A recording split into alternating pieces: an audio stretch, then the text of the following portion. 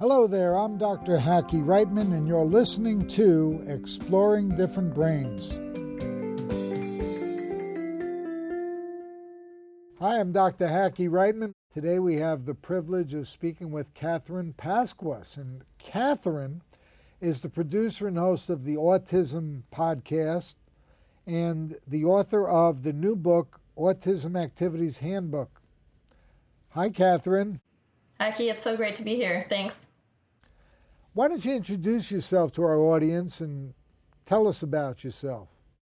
Sure. So I've been a special educator for kids on the spectrum for the past 8 years, and I'm also a freelance writer. So when I'm not thinking about autism or working with kids on the autism spectrum, I'm writing. And like you mentioned, I've been working on my first book, the Autism Activities Handbook, to help parents and teachers with fun activities that kids can do, kids on the spectrum can learn and grow from. And mostly I'm known in the autism community for running the Autism Show podcast.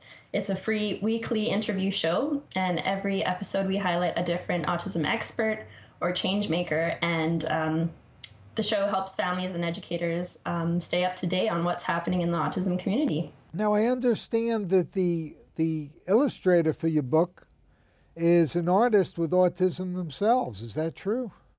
Yes, so we have a few illustrations in the handbook, and we're so excited to be able to have him on board. His name is Rob, and Robert Bull, and he is an adult on the autism spectrum. He's from my hometown here in Vancouver, and I was so lucky to connect with his sister, who actually made this project happen. He's an illustrator for his own book. He and his sister made an ABC book for children on the spectrum, and he illustrated that book. So that's how I found out about his artistic abilities. Tell us how you got into neurodiversity. Yeah, so I have a cousin who was actually diagnosed with autism when he was 4 years old, and I started working with him, and I was trained to do ABA therapy with him when he was young. And this sparked my interest to work with children on the spectrum. So after him, I worked with several families and their children who are on the spectrum. And he's one of the biggest inspirations for the work that I do. And one time when I was working with a child who had a big artistic ability, and we were trained as ABA therapists to, I guess, work on more of his weaknesses than his strengths. And I remember seeing Temple Grandin one time on a TED Talk, and she was giving a talk about neurodiversity, and that's how I first got introduced to the topic of neurodiversity. And now when I work with kids on the spectrum, it's in everything I do. I've interviewed a lot of neurodiversity advocates like you, Hackie, and it's been a journey. And how did you get the podcast show started? Yeah. So I was working with children on the spectrum, and I wasn't feeling very fulfilled working with kids one-on-one. I was doing behavioral-based therapy, and I thought I was missing a bigger picture to what autism meant. And so at the time I was listening to a lot of podcasts, and I decided to start my own podcast, and I thought it'd be a great way to talk to autism experts and people who devote their lives and careers to learning more about autism. And now that the show's been running for 2 years, more than 2 years, I've learned so much along the way. Oh, that's great. That's great. Tell us more about your book, the Autism Activities Handbook. So it's a handbook with fun step-by-step activities using simple materials that you can find around your house. And these games and activities are meant to help kids communicate more, make friends, and learn life skills. So they work on the core aspects that many kids on the spectrum struggle with on a day-to-day basis. And like I mentioned, there's illustrations by our autistic artist. And yeah, it'll cover the 3 core areas. And some of the examples of the activities in the book are activities that will help kids eat more of a variety of foods. And there's also fun games and ideas in there for play dates. I know a lot of parents and educators struggle with ideas to work with kids on the spectrum, especially when there's a play date involved. Tell us about some of the guests you've had on the Autism Show. Yeah, so we've had a variety of guests on the show. Every episode is a different topic. And we've had educational shows. We've had more inspirational shows as well. So, for example, we have an expert on weighted blankets. She wrote a book about weighted blankets. This is Kara Kaczynski from The Pocket Occupational Therapist. She researched a lot about weighted blankets and how it helps people in the autism community. And we have her on an upcoming episode of The Autism Show. And for more inspirational guests, we've had Jacob Velasquez's parents. So Jacob Velasquez is a piano prodigy. He's 8 years old, and we've had his parents on the show to talk about his journey, and we even had him play some piano at the end of the podcast. So that was a really exciting show to do. Which do you get more enjoyment out of? Teaching, training, doing the podcast, doing an interview like this? What gives you the most joy? I can't give either one up. I like doing both. Over the summer, I did a summer camp with children on the spectrum, and it was exciting bringing things that I had learned from the podcast to the table, working with them. So I can't say that I enjoy one over the other. I think they're both really a big part of my life. Now, did you start your own camp, or did you work with someone else?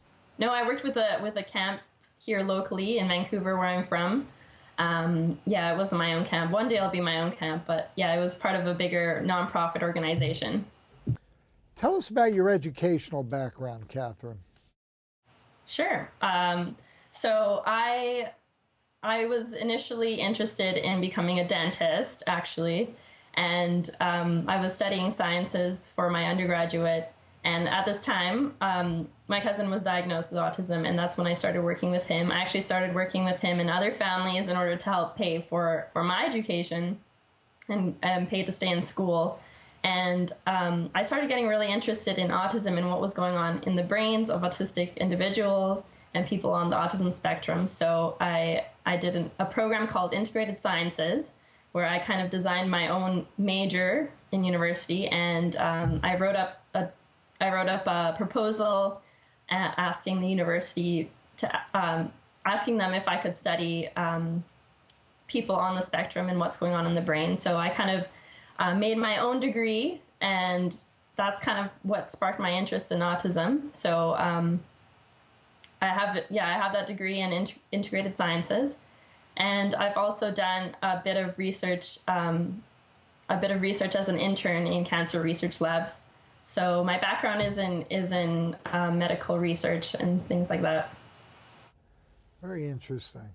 What do you think is the biggest single thing, if there is something, that you think that people in general don't get about autism?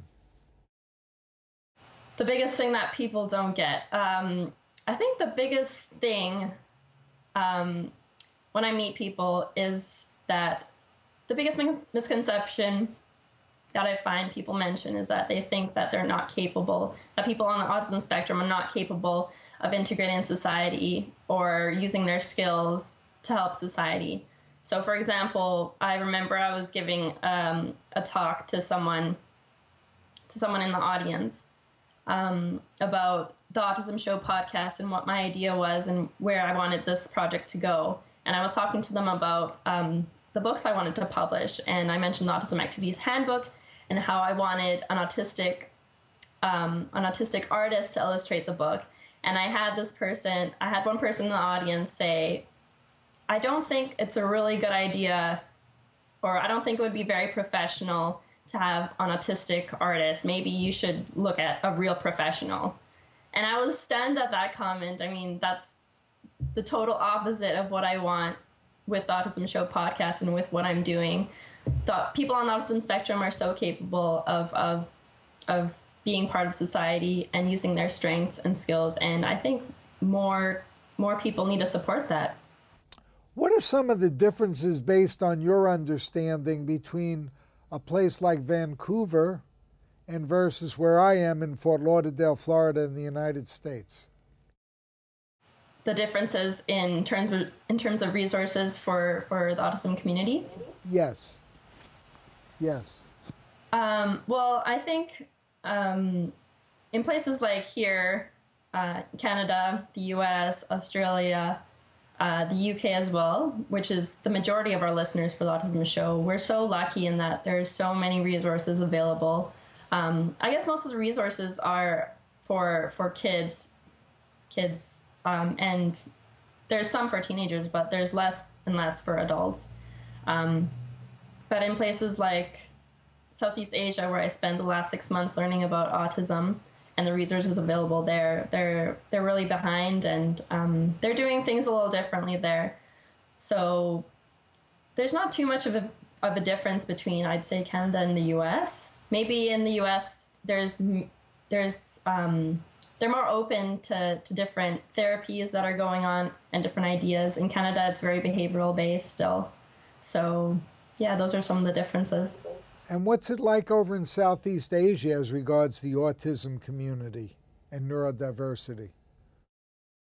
Neurodiversity is a bit more challenging there because I guess part of the culture, many parents, if they have a child on the spectrum or with any other condition, they're afraid to go out in the community. There's a little bit more of a stigma involved if you have a child who has a condition and who may not be seen as typical. So I talked to some of the people that are working in the community over there. One of the biggest challenges there is how to get parents and their kids out in the community. What are your career goals at this time? I'd like to continue what I'm doing with the Autism Show podcast. I think one of the most exciting things about it is that I get to share resources and I get to share the stories of inspiring people. These are people that are dedicating their lives and careers to autism and moving the community forward. And the great thing about the podcast medium is that we have people in Africa, in Southeast Asia as well, in different parts of the world that are taking these resources and bringing it to their communities as well. So it's a great forum to get the word out there about the amazing things that people are doing in the autism community and how they're changing lives. How is the Autism Show podcast distributed? Yeah, so the easiest way to listen to the Autism Show podcast is to find it at your favorite podcast directory or go to www.autismshow.org. We have all 75 episodes up on there. You can listen to the Autism Show podcast on iTunes, Stitcher Radio, and your favorite podcast directories.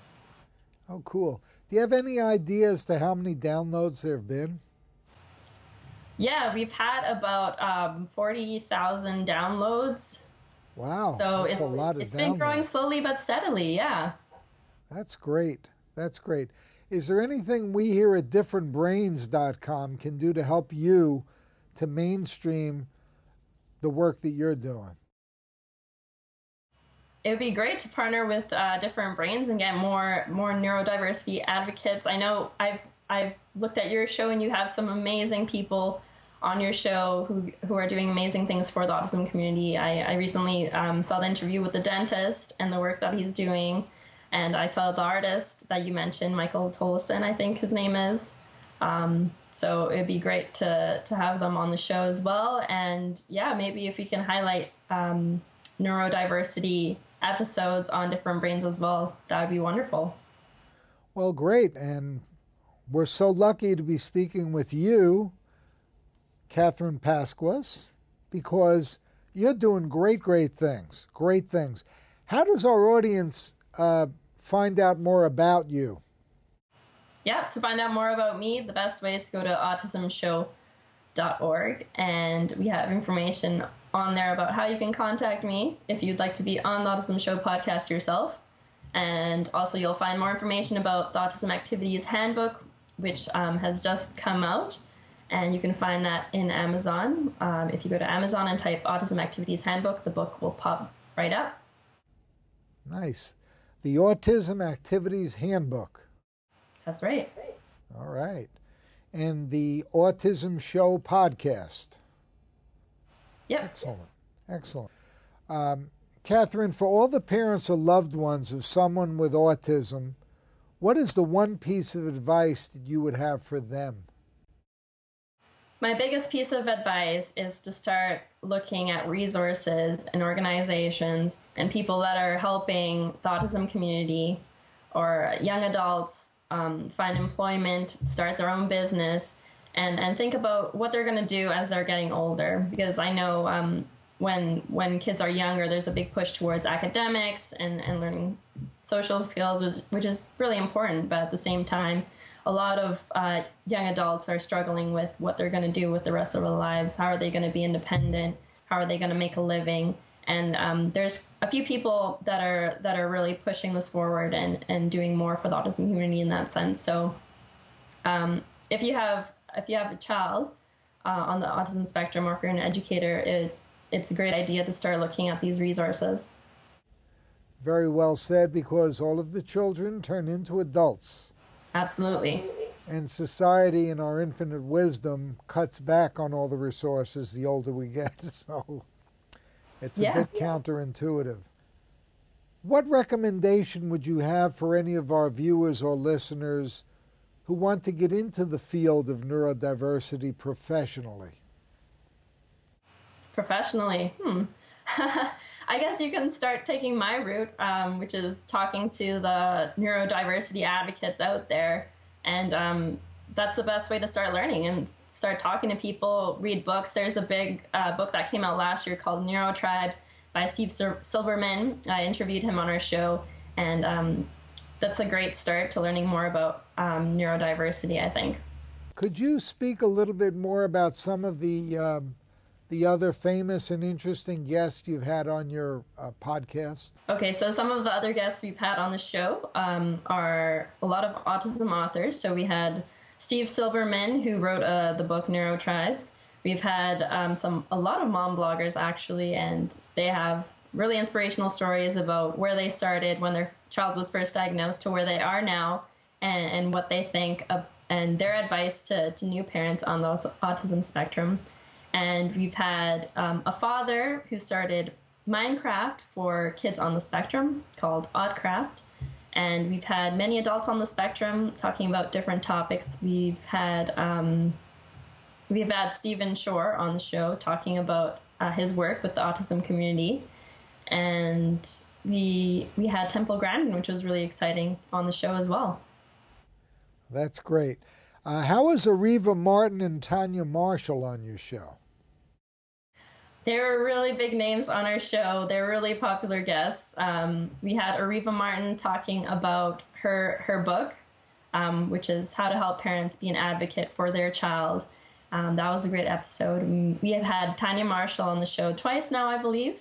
And she does a lot of work with girls on the spectrum, girls and women on the spectrum. So those were really popular episodes. You know, from your point of view, tell us about some of the big differences between males on the spectrum versus females on the spectrum. Yeah, so most of the work that I've done has been with young boys on the spectrum, but there has been some girls on the spectrum. And unfortunately, the symptoms of autism, I guess if you can call them that, show up in boys more prominently. And a lot of the times the girls who are on the spectrum don't get as many resources devoted to them because maybe they're not diagnosed when they're younger. So now we're finding that a lot of adults that are women are getting diagnosed later in life. And now there's more of a push for resources for women and girls on the spectrum. So it's great to see the change happening. What advice would you have for a young woman recently diagnosed with Asperger's or autism spectrum? I would tell them to seek out communities that are helping young adults or young women on the autism spectrum. So I know there's there's a company called A Girl with Curly Hair, and she does a lot of work for women on the spectrum. She's on the spectrum herself. People like Tanya Marshall, they're doing wonderful work with women and girls on the spectrum as well. So definitely seek out those resources that are maybe more relevant to you and your diagnosis. Catherine, I would like to ask you some more about Southeast Asia, because somebody like myself is very culturally limited. I don't I live down here in Fort Lauderdale, Florida. I'm not a big traveler except when I go to speak in different parts of the country. Mm-hmm. I traveled a bit more back when I was boxing, because I would fight in different places. But give us a sense, if you could, in a little more detail about what it's like there in Southeast Asia, where you spent 6 months recently. Yeah, so I spent 6 months there, and initially I went to Bangkok, and I gave a presentation at a special needs school there. So it's a private school, mostly for children whose parents are expats. So mostly from the UK, I guess, from India, that are living in Bangkok because their parents are working there. And they send their special needs kids, mostly kids on the autism spectrum, to this private school called the Village Education School. And I gave a presentation there about what I'm doing with the podcast. And they're working now, starting a cafe for young adults on the spectrum to learn vocational training and things like that at this new cafe. So it's an exciting project they're doing. So I found that a lot of the resources there are very different for the local people, are very different from what's normal in Canada, the US, and the UK. So for children, when they get a diagnosis, it's all done through the hospital. When they're getting speech therapy services, things like that, it's all done through the hospital. They're not really going into their homes and things like that. So it's a little bit different in that sense. And also it depends on the country. So I was in Cambodia, and there's a lot less resources there. There's only one hospital that's dealing with autism spectrum disorders in the whole country. So, yeah, the resources vary definitely. There, the Trailblazing 2016, which will take place, it's a one-day conference, will take place here in Fort Lauderdale in September, is based on exploring and helping the entrepreneurial businesses of those of us who have unique abilities and certain challenges, as opposed to trying to fit in the, quote, normal workplace kind of thing. Is there much going on in Canada in the entrepreneurial space for the neurodiverse? Yeah, there's a lot of small business projects coming about. So there's this one example, I think it's in Alberta. There's a small business called Made by Brad. And Brad, I think he's 26 or 27. He's a young man on the autism spectrum. And him and his dad and his support workers started Made by Brad. And what they do is they help people that buy things from IKEA or buy any type of furniture that needs to be built. And if a client or if a customer buys furniture and they don't have time or the energy, or they just don't want to build the furniture themselves, they'll call Made by Brad, and Brad, he'll go to their house or to the school or to the company and build the stuff for them. So I think that's a great example of a small business that's happening, and Brad is now part of the community, and I think he's really excited about what he's doing. You touched upon a very interesting thing before, Catherine, that sometimes we as parents get so caught up in the academics and behavior that we forget to ask the question early on, how is our kid going to make a living to maximize their chance at independence, whether that's going to be a trade or another way to monetize a skill. The school systems in Canada set up in that way, or how does that work in Canada compared to the United States? Because in the United States, it's very one-size-fits-all, pretty much. Mm-hmm. I think in Canada we have a very similar system, one-size-fits-all. So it's really the stories I hear about young adults on the spectrum doing their own small business, it's really because their parents are really championing the efforts for this to happen. So I think there needs to be some change in how the school systems run and more vocational training. And I think that's starting to happen, but it's a slow movement forward. Well, it's been great speaking with you. We've been speaking with Catherine Pasquas from up in Vancouver, and Catherine is the host and the producer of the Autism Show podcast and also the author of the Autism Activities Handbook. Catherine, thank you so much for taking time out of your busy schedule to be with us today, and keep up the great work you're doing for so many. Haki, I love what you're doing. Thank you so much for having me on your show. Thank you very much, Catherine. Take care. Bye-bye. Bye. We've been speaking with Catherine Pasquas, the host and the producer of the Autism Show podcast, and also the author of the Autism Activities Handbook. For more information, visit us at differentbrains.com.